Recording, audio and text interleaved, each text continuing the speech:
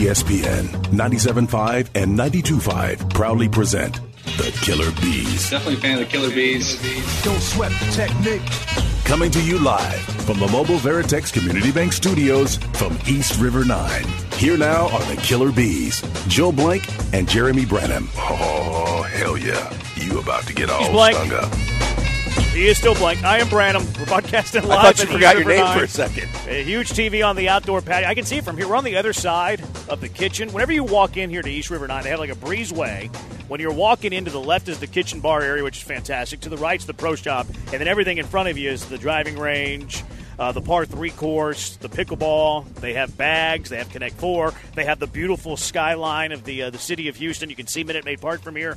And through the kitchen, you can see that giant TV, the outdoor TV on the outdoor patio. It's a great spot to watch your sports. It's a great spot to watch some college football tomorrow. It's a great spot to watch Astros Game 1 tomorrow. It's a great spot to watch NFL Sunday. It's a great spot to watch Game 2 of the Astros on Sunday as well. You get my drift. It's a great spot to watch some sports. Also, thank you to Gino Ben, today's sponsor, for having us out here at East River 9. Thanks to Todd for spending 30 minutes with a couple of jabronis like us. Just the fact that, you know, he's also always gracious with his time, but to do 2 segments, come out and see us, and to have him in person right before the first playoff series start was amazing. Joe, great job. And Joe didn't even give him a glass of water. Or a shirt. He did buy him a round of golf. I did buy him a round of golf. So, I feel like that's pretty good. Yeah, but he couldn't, you know, he's very thirsty. But, he couldn't. I didn't know that. I'm just kidding. You guys should have told me. I did. I was just talking to Beard. That was your first problem. Let's take a look at a position-by-position battle matchup in this ALDS between the Astros and the Twins. I saw a bunch of people doing this earlier. The one thing I don't like whenever you look at the positional battles and they start to look at the head-to-head is normally you look at the starting rotation as like a whole. I don't think that's the right way to do it, because it's not the starting rotation versus the starting rotation every game. Like Game 1, it's Justin Verlander versus Bailey Ober. Game 2, it's Framber versus Pablo. Game 3, it's Javier versus Sonny, more than likely. Game 4, who knows? Everybody's, probably Joe Ryan from Minnesota. Who knows what the Astros do in Game 4? TK said maybe a piggyback situation with a Urquidy, with a JP, with a Brown, which I don't hate that idea. How do you feel about that idea? I like that, actually. I think that if the guys going in know that they can empty the tank a little bit more because they're not going to be expected to go, deeper or 6+. Maybe that gives them a little bit more fire in their fastball and a little bit more motivation. I don't mind it at all. I think that you can get in shorter doses, maybe more from those guys, and then you can piecework the entire game together. But I have no problem with that at all. Yeah, I don't either. I'd rather it be Urquidy, I think, to start the piggyback, because I think that if Urquidy kind of finds that groove like he did in Arizona, I think you can ride him through 4, maybe 5 innings. But let's take a look at the pitching matchups and who has the advantage in each one of them. Game 1, Justin Verlander on the mound for the Houston Astros, going with JV instead of Framber. Framber will go Game 2. So you have Justin Verlander on the mound, 13-8 record, 3.22 ERA against Bailey Ober, 8-6, 3.43 ERA. I think the biggest advantage in the entire series so far, pitching-wise, would be this Game 1. The biggest thing for Minnesota is that the Astros haven't seen Ober. So that's always an advantage pitcher when hitters haven't seen you before. They've got to, figure you out, and video can only do so much. But this is Justin Verlander. This isn't the World Series either. This is Justin Verlander knowing that this was what he was brought here for, and this is what he's been, wired to do. And we talked about it with Todd. What he did in those last 2 starts at the end of the regular season showed you that this is the man that you always want at the front of your rotation, and maybe he's a little older, maybe he's a little different pitcher, but yet he still has that intestinal fortitude. He knows how to pitch, and I think this is probably as big of an advantage you're going to have in a pitching matchup in this series. All right, so JV. You got JV in Game 1. I do too. Framber Valdez in Game 2, 12-11, 3.45 ERA versus Minnesota's ace, probably. It's kind of a 1A, 1B situation there, too. Pablo Lopez, 11-8, 3.66 ERA. Framber, Lopez, who has the edge in that one? I would dare say this is almost I think it should be Framber with his stuff. Mm-hmm. I think his stuff, based on his breaking pitches, and it is electric, and it is some of the best stuff in baseball when he's on. We just know that he hasn't had his best stuff the second half of the season. Started to kind of figure some things out. I would give a slight advantage to Framber, but I think this is a pretty close call. Yeah, I give the edge to Fromber here, too. I do think that it's close. I think Pablo Lopez is a really good pitcher. If you're the receiving end of a Luis Arraez trade, one of the most electric players in all of baseball, you're a really good pitcher. Fromber Valdez at parts of this season, though, was the betting favorite to be the American League Cy Young. Mm-hmm. Probably, if he was fully rested, would have been the starter in the All-Star game for the American League. I think Fromber's upside is higher than Pablo's upside, and Fromber's overall numbers are a little bit better than Pablo's overall numbers on this one, too. So I think this one's close, but I give the edge to Fromber. Game 3 starters, more than likely. Astros have not announced theirs. Twins haven't announced theirs either, but more than likely. Javier, 10-5, 4.56 ERA. Sonny Gray, who has a great ERA at 2.79. Only 8-8. Who has the edge in this one? To me, it's Sonny Gray, and it's because of the fact that quietly, and it's quiet is kept with most of the stories from Minnesota because, you played them early in the season. Not a lot of attention was paid, rightfully so, with the Astros playing from behind most of the season that you didn't know and aren't focused as much on Minnesota Twins baseball. Sonny Gray has been one of the better pitchers in baseball over the last several years. Sonny Gray didn't like pitching in a big city environment in New York, and since he's been in Minnesota, he's been pretty damn good. And I think that Javier being the roller coaster, Javier being the unpredictable guy, Javier trying to figure things out versus a guy that has great stuff and has quietly had a great year. I give the advantage firmly right now to Sonny Gray. I do too, but I will throw a caveat in there that when Javier is at his best, I think he's better than Sonny Gray at his best. I agree with that. Christian Javier is way more volatile. Sonny Gray, by the averages, far better season than Christian Javier had. If Christian Javier can channel the vintage Christian Javier, his upside's better than Sonny Gray's, but you have to give Sonny Gray the edge in this one. All right, let's take a look at the entire bullpen because I think it's more fair to look at an entire bullpen because a bullpen can go in every single one of these ALDS games because there's 2 off days. Who has the bullpen edge between the Astros and the Twins? I will still say it's the Astros because of what they did last year, what they were still able to do this year. But, again, it's one of those, best-kept secret stories. Minnesota's got a hell of a good bullpen, too. And you talk about the back end of the bullpen. And any guy that can bring it 105 or 102 or 103, that's saying something. But the rest of their bullpen is pretty good as well. I just think that you have established guys that have been there, done that, and did it recently over the last 2 years with the Astros bullpen. I'd put up their 7, 8, and 9 inning guys against just about anybody in baseball. So I think this is another close one, but I would give the slight advantage because of the depth of the back of the bullpen to the Astros. I think that the last 2 pitchers in each bullpen is a wash, quite frankly. Whenever you put Brian Abreu and Ryan Presley together and you put Jackson Duran together for Minnesota, I'm giving that a wash. I'm calling the 2 back end guys, the 2 high leverage guys a wash. I think Duran's better than Presley. I think Abreu's better than Jax. Collectively, I think it's a tie. I think where the Astros have the edge for the entire bullpen is you're a little bit deeper. You might not be as deep as you were last year because Montero struggled a bit, but you do have Graven. You still do have Montero, although he's not been as good. And then Hector Neris, to me, is the X factor, the guy that puts the Astros bullpen over the top. Because I don't think the Twins have that. Like the Twins, they have Duran really good. They have Jax really good. This Wilbar guy, who's their lefty, who I imagine we see a lot of him against Yordan Alvarez. Beware of doing that. And Tucker, beware of doing that because they hit lefties well. And this Varland guy, I think that collectively the entire bullpen, slight edge to the Stros, the top 2 guys in each bullpen, I'm calling a tie. Yeah, I think it's a very, very close race. I don't think people know enough to where they would just assume, the Astros bullpen is head and shoulders above the Twins bullpen, and that's not the case. Yeah, I think it's a wash. All right, catcher position matchup between these 2. Yeah, I mean, I think, again, a lot of Astros fans are expecting to see a lot of Vasquez, and Vasquez has basically been relegated to being a backup catcher more than he's been the starting catcher. But we all know that Maldi, for all the intangibles people talk about, is not going to give you a whole lot offensively, though he did give you home run numbers. And a lot of the things that he was getting credit for have slipped off quite a bit, too. I would say that from an offensive perspective, I'd say I would give the advantage to Minnesota, and we know Yiner's not going to be behind the plate defensively. I'll say advantage Minnesota. I have to go Twins based on who I expect to play. I think Martin Maldonado is starting at least he's starting the first 3 games. Yeah. Depending on who pitches Game 4, he's probably going to start Game 4. I have to give Jeffers and quite frankly Vasquez the edge over who I think is going to play for the Astros. If you throw every catcher in this series in a pool, the first catcher I would take would be Yainer Diaz.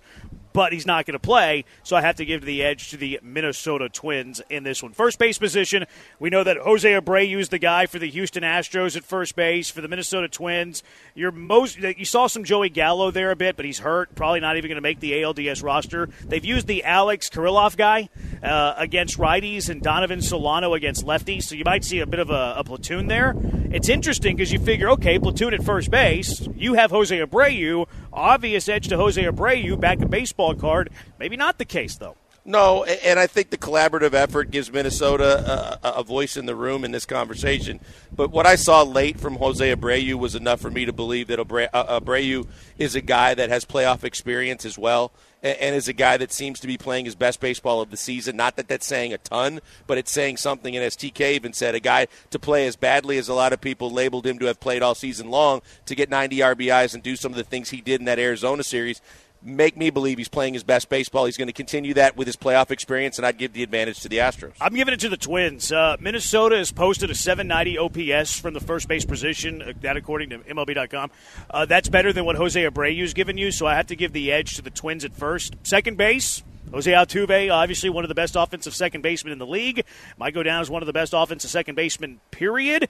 Edward Julian gets the nod for the Twins at there for the most part, and I think one of the more underrated players in all of baseball. He's underrated, but that's Jose Altuve. And to me, that trumps everything that you can bring to the table, and maybe that's a different conversation for matchups down the road.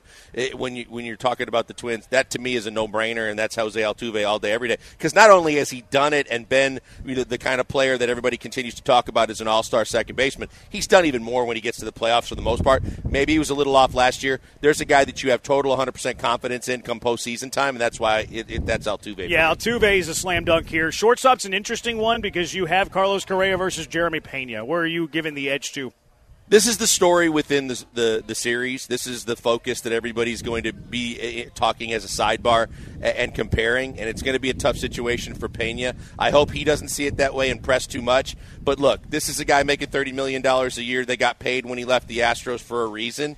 Whether you believe with him and his A-Rod conversations that they talk about him being one of the top 5 players in baseball, which I think is far-fetched, I think with his arm, with his defense, with his power, with the ability that Carlos Correa brings to the table on a nightly basis. And even though Jeremy Pena had a great postseason last year, that I'm not taking away from that. This is Carlos Correa. Yeah, I'm going Jeremy Pena on this. He had a better offensive year, better OPS plus. The defense is pretty much even, quite frankly. Correa does have the better arm. People would start talking about like heroics in the postseason. Cool. Jeremy Pena was the ALCS MVP last year, World Series MVP. I'm giving the edge to Correa. Third base, you have Alex Bregman. Royce Lewis is not going to play the field, I don't believe. They've kind of used a revolving door around third base. Polanco, Solano, Castro, Kyle Farmer. This one to me is Alex Bregman over a revolving door. Completely agree. And I think we talked about it yesterday, that and we had the Twins beat reporter on, and was it Dan? Dan told us that Lewis is going to be the designated hitter, so I think it's advantage Bregman. All right, just look at the entire outfield now. The Astros is going to be kind of an interesting one because I think it's going to be different guys that are playing there all the time because Chas McCormick, Dubon, I think, are going to split time in center field. Brantley's very much going to be in the mix. Jordan Alvarez is going to play every game. Just kind of depends on where he's going to play. And then for the Minnesota Twins, you look at their outfield, and you're looking at kind of the same guys that they used in both of their first 2 games. They didn't face a lefty against the Toronto Blue Jays, but you look at their left field spot that they used was a guy named Wallner, Michael Taylor in center field, and Max Kepler in right field. Yeah, advantage Houston in this, and I don't think it's very close. And I think if Buxton was in the conversation, it might make it a little bit more of a discussion just because of the fact that he plays a really good center field if he's ever healthy, and he brings pop and a lot of things to the table. And but I don't think that there's any question in my mind across the board. This is an advantage for the Astros. DH, Royce Lewis, Jordan Alvarez. It's a great call, but, Lewis is just starting to scratch the surface. Jordan's been there, done that, and done it in every big situation. I go Jordan. Both are very, very good. I have to go with Jordan Alvarez as well. All right, Minute Maid Park. Where do they stack up as the most raucous ballpark left in the playoffs? They're not getting a whole lot of respect from national media. Is that fair? It's the Killer Bees on ESPN 97.5 and ESPN 92.5. Get over here! ESPN 97.5, the only Houston sports station with a bidet. The red sun rises. Blood has been spilled this night. Excellent.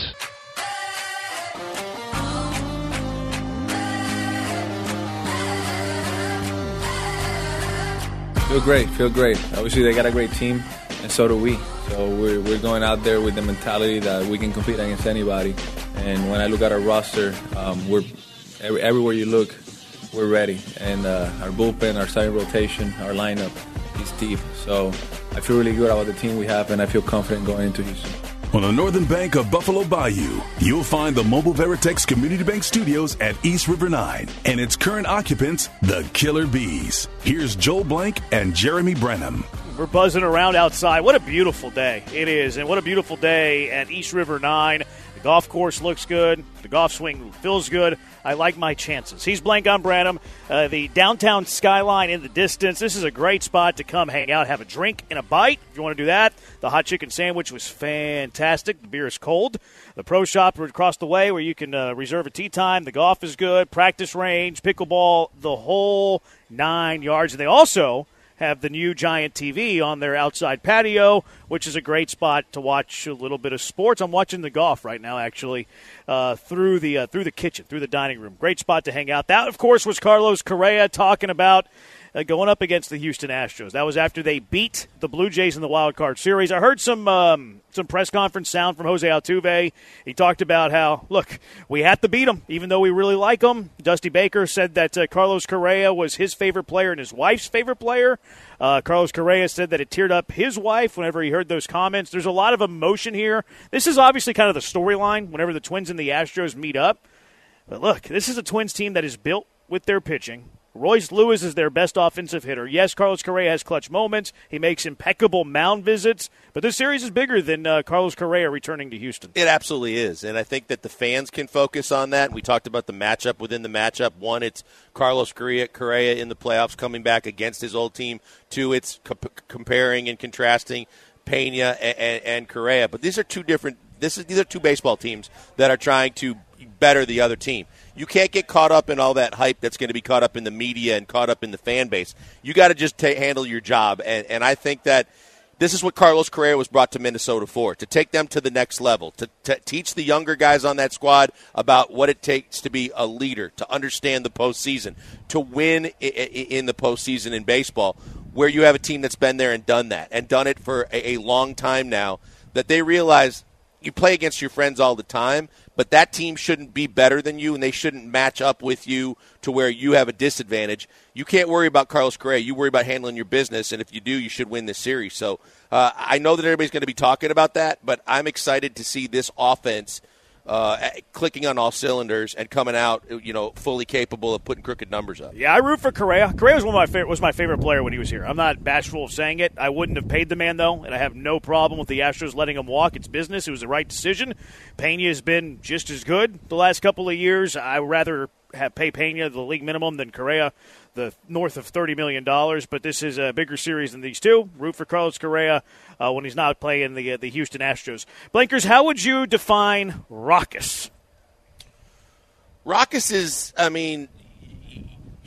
come early, stay late, cheer loud. Don't get down if a situation, get louder when a situation looks like it's going to be a high leverage situation, or you need to be there for your squad at all times. You need to be able to rattle the roof. You need to be able to back the home team. You need to stay loyal even when the situation may go against you. And I think that you do that consistently, and you can build a raucous home field advantage. How raucous do you think Minute Maid Park is in the playoffs? I never worry about it. I don't. As much as the Texans tried to play it up with why their roof is shut and trying to understand it makes it louder, and no one really believed it, you believe it at Minute Maid Park. You know that everybody's coming wearing orange. You know that everybody's going to be decked out. They're going to be there early. They're going to stay late. They are going to live and die with every pitch. They are going to back the home team. And I never, ever worry about the level of dedication, noise, and excitement that goes with Astros home games at Minute Maid Park.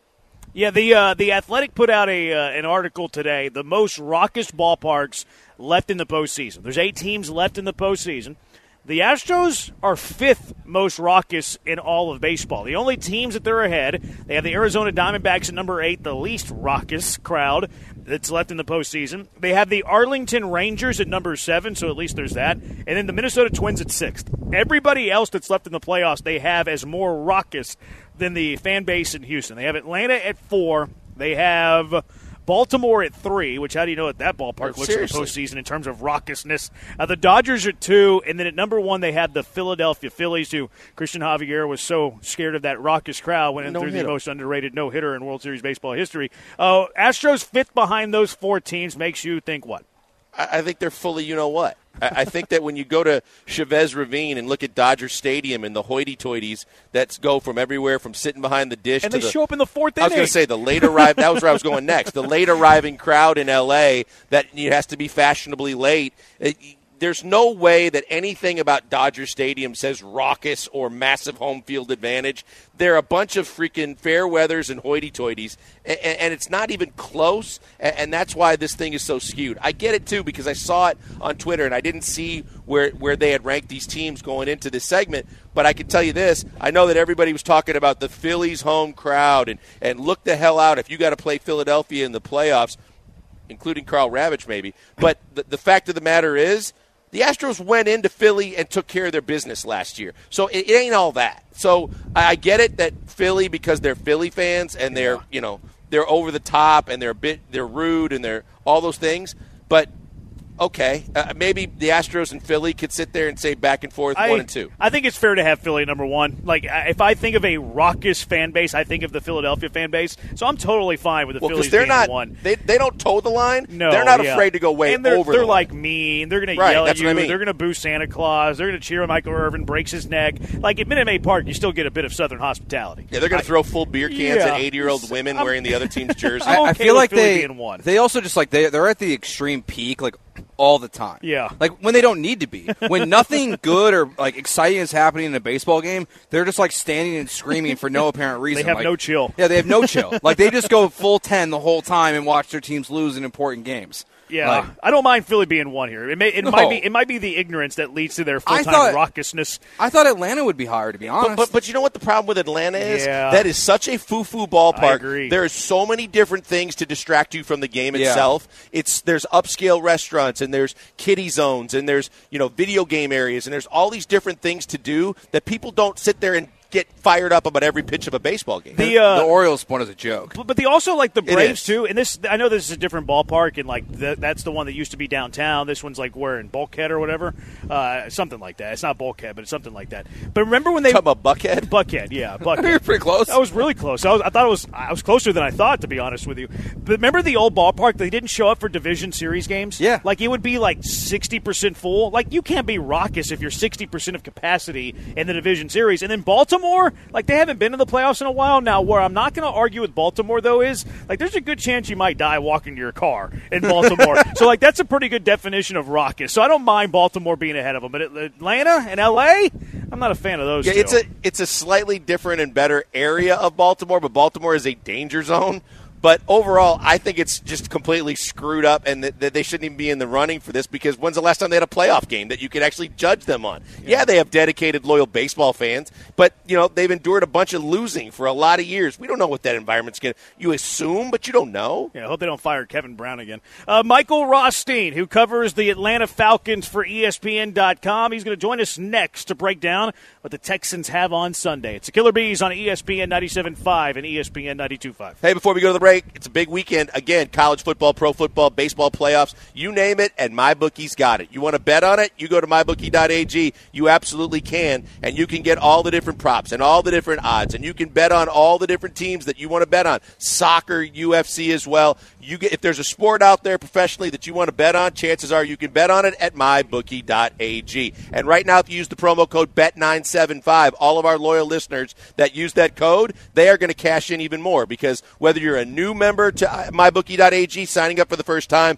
or you're returning, all you got to do is use the promo code BET975 and put in a minimum of $50. You get an extra $200 in your account instantly. More money in your account, more games you can bet on, and, of course, more chances to win, all because you listen to us and you go to mybookie.ag and use that promo code bet 975. And when the games aren't on in the middle of the night or maybe even in the morning and you're looking for something to do, you want to play some casino games, live dealers standing by, they can handle that too. It's absolutely fantastic. It's why I always tell you that's where you should go to place your bets, because they've been in business for over a decade. They're going to make sure your money's safe and secure, and when you want to get paid, they're going to pay it out as well. Check them out today. Go to mybookie.ag, put in that promo code bet975. As I always tell you, bet anything, anytime, anywhere with the only place I tell you to do it, mybookie.ag, and use the promo code bet975.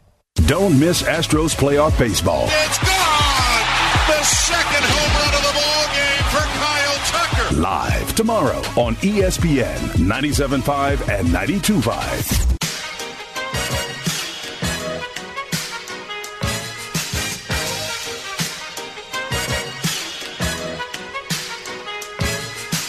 We now return you to the Killer Bees, live from the Mobile Veritex Community Bank Studios at East River 9. Here are your Bees, Joel Crank and Laramie Crenham.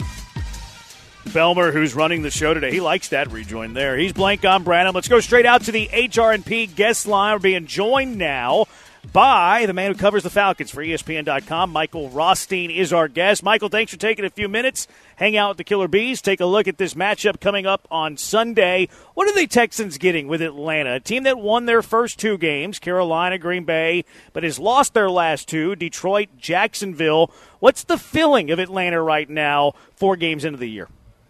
Well, it depends who you ask. Well, all right, let's be real, right? Like, if you ask the fans, they would, or a certain segment of the fan base, so let's say the social media version of the fan base, they would like everybody fired and benched. That's what they would like.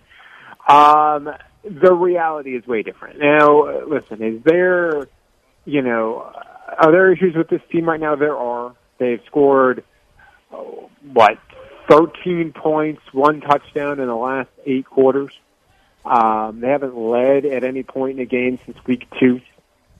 Offensively, they haven't, in 4 games, had more than 3 plays on any opening drive, 3 3-and-outs, and an interception after they got a first down.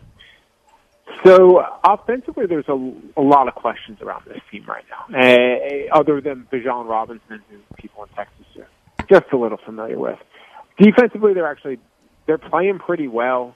They've adjusted to kind of some issues they were having the first maybe week or so against the run.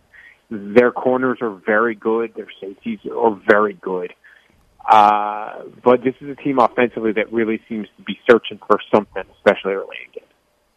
Michael, I'm curious, the flip side of what we do every day, coming from an outsider's perspective like you, your perception of what the Texans have been as opposed to what people thought they were going to see this year from C.J. Stroud and D'Amico Ryans, to just the fact that this team is already 2-2, where a lot of people thought they were going to struggle.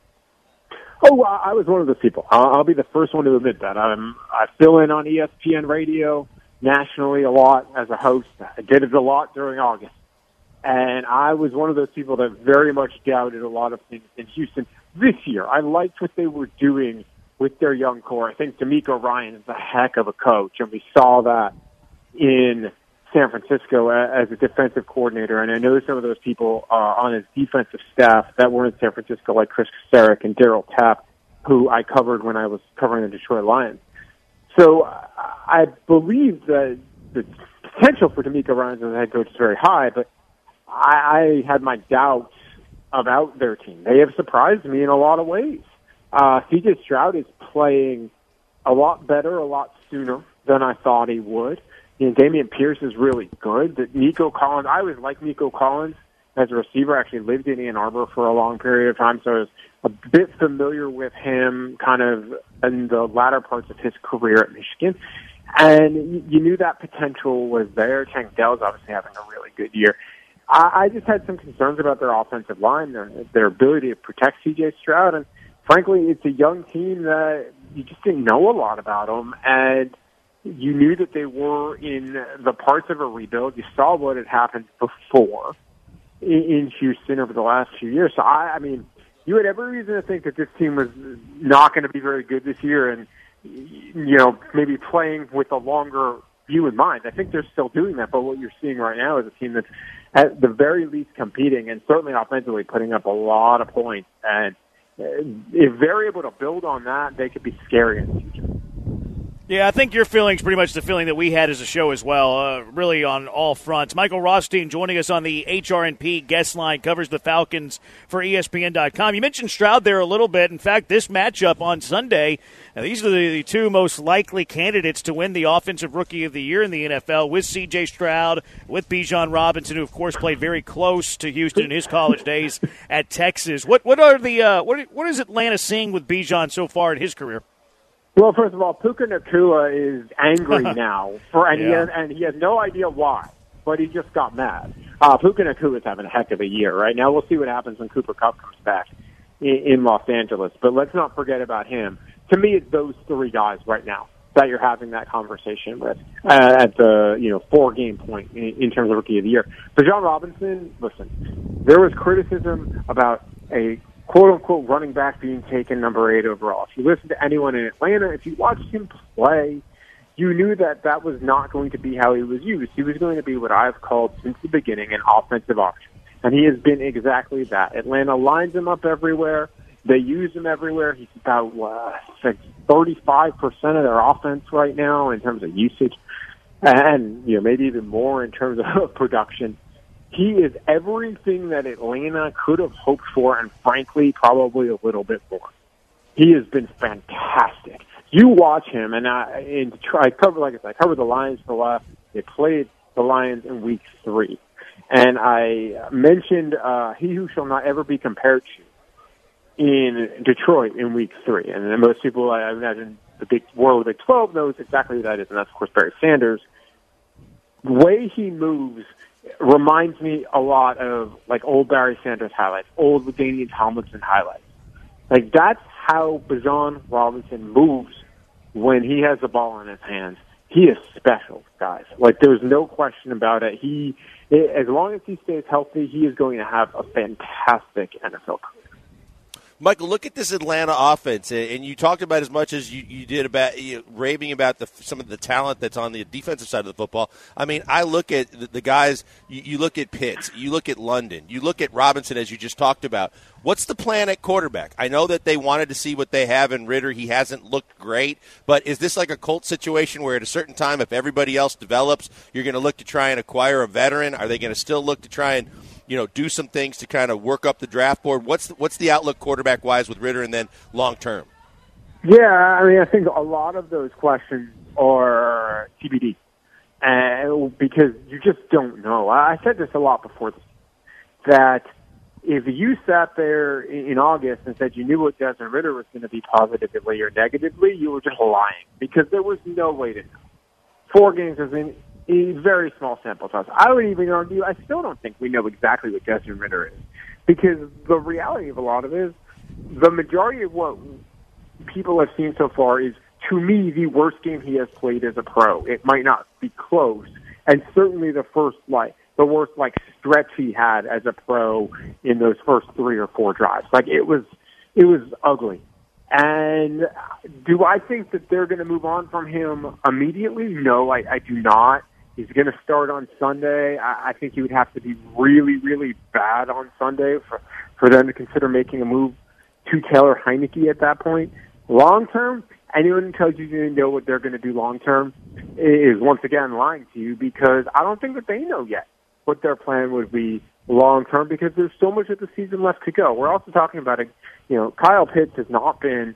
Kyle Pitts said this week he has been at some point this year 100%, but it is not clear when that has been.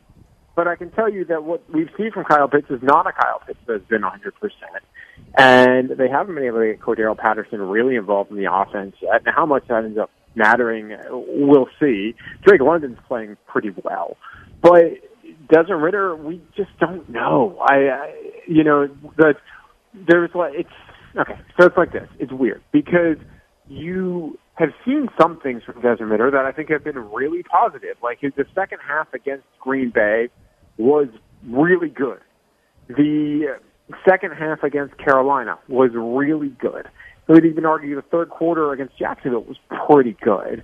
Detroit was not good at all, and really the first half against Jacksonville was not good at all. And you're talking about a guy who's 8 starts So it's a tough argument to make one way or the other. My biggest concern with Desmond Ridder is very simple. It is some of the accuracy on deeper passes, on intermediate passes, has been off, to say the least. And that's probably cost them a couple of touchdowns, cost them a couple of first downs. And as we all know, guys, that's the difference between a team that's maybe 3-1 and a team that's 2-2, but doesn't really feel like it's a team that's 2-2. They feel more like they're a 1-3 team right now. Michael Rothstein on the HRP guest line covers the Falcons for ESPN.com. Last one for you, Michael, before we let you go. The Vegas line movement's been interesting in this one. Where do you think this game's won or lost either side Sunday? I'll put it. I'll give you two. Right, one will be the play of Desmond Ridder and their ability to start quicker. If they are able to, get 3 first downs on their first drive, that would show such significant progress that I think it would give a confidence boost to their entire offense. Heck, 1 first down might do that at this point, considering they've had 1 over the first 4 games. So getting Desmond Ridder in a rhythm early and getting that, helping get their offense in a flow early, that can, I think, really make a difference, because if they can ball control a little bit, keep Houston's offense off the field, then that puts some pressure on C.J. Stroud. The second part of it is the Falcons have done a really good job of getting pressure on quarterbacks, but they have not done a good job of actually sacking quarterbacks. So if they want to, live in the land of pressure but no sack, then C.J. Stroud might have enough time to really cause some problems. So they need to try and figure out a way, in terms of Atlanta, to finish off some of those pressures that they've been getting, and then maybe put a little bit more pressure and a little bit more heat on C.J. Stroud, because if he's already shown, if you allow him even the smallest sliver of time to find guys like Nico Collins, to find guys like Tank Dell, to then work Damian Pierce in the offense, it's going to be a long day for you as an opponent. Michael, we really appreciate the time. Great stuff, great insight. Let's do it again. Absolutely. Anytime, y'all. It's Michael Rothstein, covers the Falcons for ESPN.com. Really good insight on the team the Houston Texans will be playing on Sunday. So we've been crushing it on BZ Money, and that's not hyperbole. We were 4-0 last week, made $115 last week. We're up nearly $700 on the year. We make our picks next, giving you winners. BZ Money coming up on the Killer Bees on ESPN 97.5 and ESPN at 92.5. Rocktoberfest and Beer Fest are here. It is going on today. Get ready for everything that's right about rock and roll. All of this is free, by the way, at the Kemah Boardwalk. Free concerts all weekend at Rocktoberfest. Get ready for everything that's right about rock and roll. This band is really loud, really big hair. The Velcro Pygmies take the stage to rock out with hits from Bon Jovi, Def Leppard, Poison, and more. Tomorrow, the day gets started with dance and variety band Yelba. Journey tribute band Escape will wrap up the night. Then Sunday, it all ends with a bang. Houston's hottest cover band, the Slags, performing today's hottest hits, the classics, and everything in between. Head to KemahBoardwalk.com to check out the full band lineup. Also, tomorrow afternoon, you got to do this, from 2 to 5 p.m., it's Beer Fest. Make plans now. The craft beer fest you've been waiting for. 24 breweries, 72 craft beer samples. If you buy tickets in advance at KemahBeerFest.com, you get a $5 discount. Full list of breweries also at KemahBeerFest.com includes Abita, Parish, Eureka Heights. You got to get there. Now, if you're looking for something a little more family friendly, we'll bring the family to Boo on the Boardwalk. Have a spectacular time the whole month of October at the Haunted House. Live music, spooky movies, arts and crafts, trick-or-treating, and much, much more. See the full schedule of events and concert lineup at KemahBoardwalk.com. That's KemahBoardwalk.com. ESPN 97.5 on Twitch. I don't get it. There are things in this world that we will never fully understand. All right. It's time for you to see how easy it is to take these guys' money. Are you threatening me? Let's get to their picks on BZ Money. He's Blank on Brandon. We're broadcasting live at East River 9. Great spot. Weather's fantastic. Presented by Gentle Ben. Thanks to those guys for making it all possible. We've been killing it. Low-key, maybe not so low-key killing it. We've been killing it on BZ Money. We were 4-0 last week. We're 14-5-1 on the year. And we started off with $1,000 in Mr. Gow's money. We're nearly plus 700. We're looking at a $1,695 budget. right now. So not to, pat ourselves on the back, toot our own horns. We're crushing it on Beezy money. Don't pay any attention that I had Washington in the under last night. That was not part of Beezy money. That was part of Branham money, and Branham money go bye-bye. All right, Blankers, which game are you pitching to us first? I'm going to pitch to you the Kansas City-Minnesota game. The Vikings are getting 3.5 at home. I don't think that's nearly enough. I just believe that this Kansas City team hasn't really shown us their best yet, and their defense is better than I thought it was going to be. But a couple things here. Mahomes has never beaten the Vikings. He's beaten every other team in the league. Not that matters, other than the fact that the Vikings, they love to blitz, and he loves to pick up the blitz and capitalize. And I think that if the Vikings try and blitz at all, this is where you're going to see Mahomes really start slinging it around the yard. I believe 3.5 is not nearly enough for Minnesota. I think Kansas City wins this game by a touchdown. I love this analysis. It's very, very good. I was hoping one of you would pick this game because I'm with you. I think that Kansas City is going to win this game. I haven't won it by a touchdown. I thought the number is a little bit too small as well. I agree with everything you said. I think you knocked it out the park. I'm all in on this game, Blankers. Hell yeah. Yeah. 50 burger. Ooh, wow, feeling it. 40 burger? Right off the top. I mean, let's go 50 burger, that's man. good, Joe. We're playing with houses, house money. Yeah, this is house money right Gauss now. money. Gauss money. Yeah. $50. $50 on the Kansas City. I'm also kind of quitting on Minnesota. Like, I feel like I've been the Minnesota Viking defendant of this show. Like, I've kind of tried to hang on to Minnesota. I think it's unraveling for them. And honestly, I don't think Kirk Cousins finishes the year in Minnesota. If I'm being completely honest, I think that this is a sinking ship. The Jets? Sinking Viking ship. I think there's a couple of different options, but I think the Jets is at the front of the class. I feel like the Jets, if they don't make that move quick, like they're going to be out of it. But I tend to agree that Kirk Cousins will not finish the year. I don't think so. I don't think Kirk Cousins or T. Higgins. I know you said that the other day. Like, neither one of them may end up on their team. I don't think so. Right now. I think they're going to be the darlings of the NFL trade deadline. Yeah. They both of them. I think everybody not named Justin Jefferson could be on the table. Yeah. Yeah, that's a good call. I think that if it's not the Jets, it's going to be some team that has a hurt quarterback. Like Tennessee. I thought about that. I thought about an injury because you know what? He'd be really good in Pittsburgh, but they already have two quarterbacks there that are less than stellar, but that they're paying. If you have two quarterbacks, you have no quarterbacks. Yeah, but Stafford's not going anywhere. If I'm seeing injury. Oh. Yeah, there's an injury. I think he'd be a perfect fit in L.A. If they're overachieving and they're still in it to some degree, Kirk's an injury quarterback. Like, I mean, look, this is going to sound blasphemous, but if the Texans were in a playoff race and C.J. Stroud were to tear his ACL the morning after the Astros won the World Series, like in 2017, the Texans could be in the Kirk Cousins conversation. I don't love giving premium picks when you're still Kirk a Cousins very does young not team. equal premium picks. Can I go next? I don't know. No, you can't. Why not? Because we have an order here. We maintain order, and our order why is what's led to our winnings. When we've been winning? No, stop trying to jump the gun. You sit in the three hole. Honestly, It's a very important spot. I forgot the order. You also didn't pick. You didn't have your picks for these games until we went on the air, did you? Yeah, I wait for you guys. He's a gentleman. I go last. He's a gentleman. Then you wanted to jump Jeremy. I go first because I'm not a gentleman, and I want to get my games in. I'm going to go with the Colts. I'm pitching to you guys the Colts plus 2.5 at home. Anytime a team is a home underdog, it catches my attention. I'm also not so sure that the Colts aren't the better team. Like, I think the Colts are the better football team than the Titans. They're the home team. They're getting points at home. Jonathan Taylor kind of throws a wrinkle into things, but at least you're adding some talent. I like the Colts plus 2.5, guys. Yeah, I'm a little leery of this because of the old Derrick Henry we saw a week ago. I don't know the sustainability of that. But Tennessee has surprised me because I didn't think either Tannehill or Henry had much left in the tank. And Henry, at least for a week, showed he did. Andy's defense is sneaky decent. But, yeah, a home dog of 2.5 is interesting to me. I could go with this one. I don't put a whole lot of money on it. Fair enough. What do you think, Joe? I've been on the wrong side of Tennessee every week. Yeah, I've been on the right side of Tennessee. I know.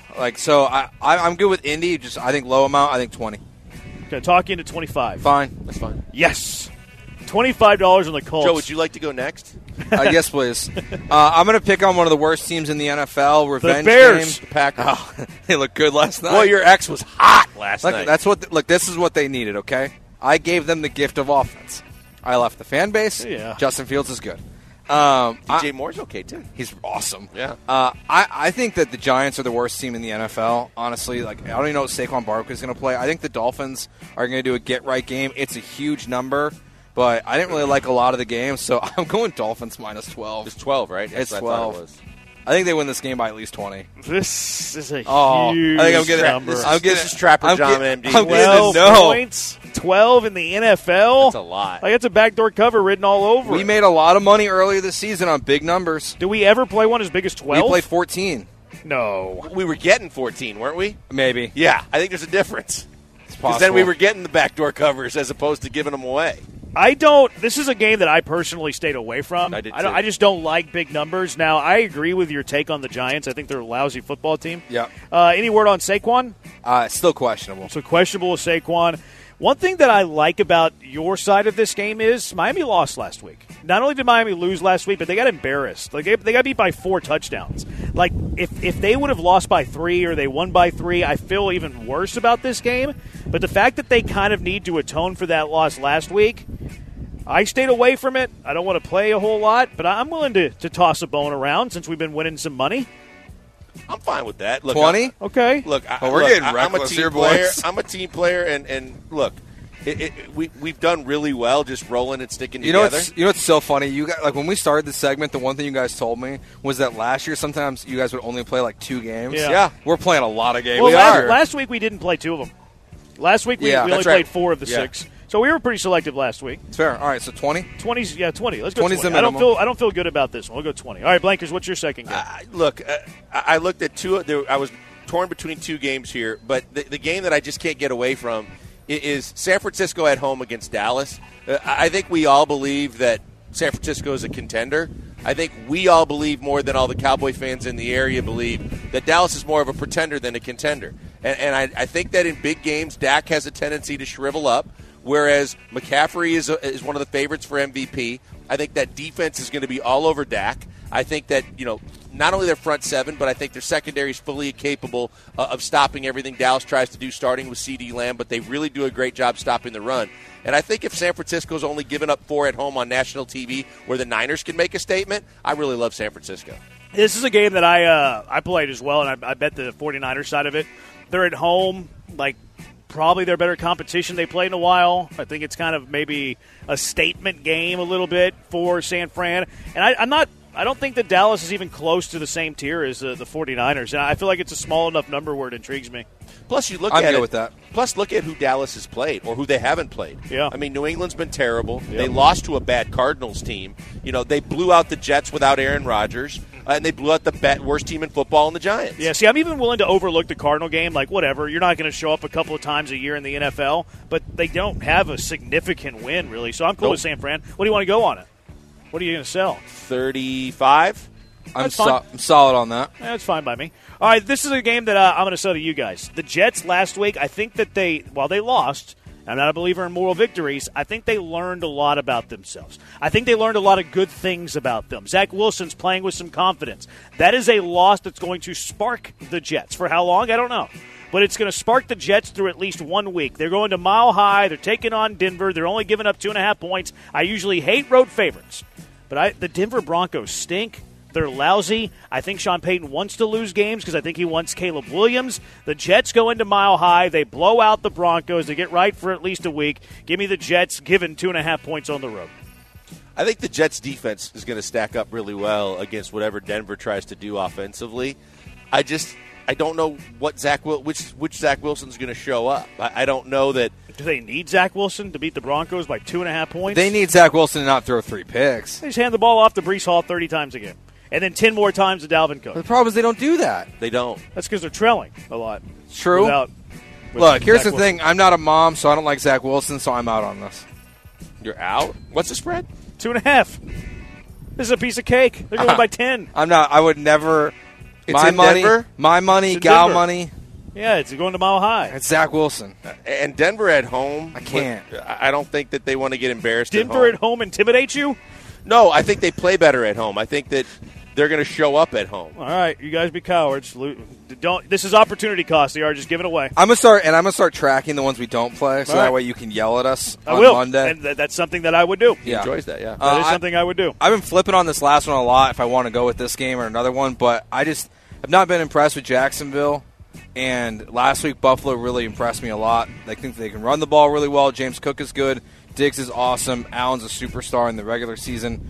I like Buffalo minus 5.5 in this game. Can I throw the caveat at you? I love this caveat. I know where you're going, and I love it. Yeah, it's across the pond.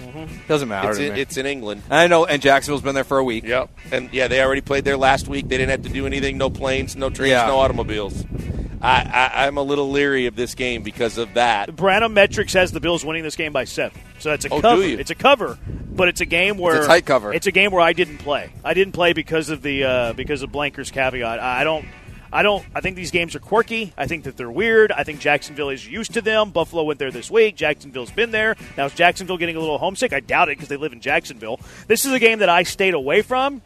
I do like the Buffalo side gun to my head, so if you wanted to throw a little down on it, I'd be willing to throw 20-25. They didn't tarp off the upper deck in England just to make the Jags feel better, did they? I don't think so. No, I don't think that they did. I'm willing to throw down just so we can have a Sunday morning 20? sweat. You okay with 20? We're going 20 on Buffalo? Yeah. You okay with that? Both my plays are $20 plays. I will tell you. One of them you didn't play of mine, so. I'll tell you, guys, I have the game $25 on the line, period. I went back and forth on was the Eagles going to L.A. to take on the Rams. That was a tough one. And it was the Rams were only getting 4. You know what? You want to know what my play was on that game? Rams money line. Did you? I kind of like the Rams this week. My upset special. You're going across the country. Yep. I think the Eagles. Look who the Eagles have played. Look at the results for the Eagles. The Eagles have not looked that strong. They've been teetering a little bit. They have not. And their defense has been shockingly bad. They miss Gannon. I think they miss Gannon. I think they miss Steichen. Yeah. A lot, actually. Yeah. And I know that they're still winning a lot of football games, but you get cut back to go with Puka. My upset special of the week. Ram, but not enough to glad we stayed away from it. 713-780-ESPN. Astros postseason baseball gets started tomorrow. Are the Astros built for this? Are they built for October? It's the Killer Bees on ESPN 97.5 and ESPN 92.5. ESPN 97.5 and 92.5 are proud to bring you every Houston Astros playoff game this postseason. The Houston Astros have won the World Series. That's right. Join us live in beautiful FM fidelity to catch every exciting inning of Astros playoff baseball and get legitimate analysis from the best lineup in Houston sports radio. Astros playoff baseball live on ESPN 97.5 and 92.5. And the party is on here in Houston.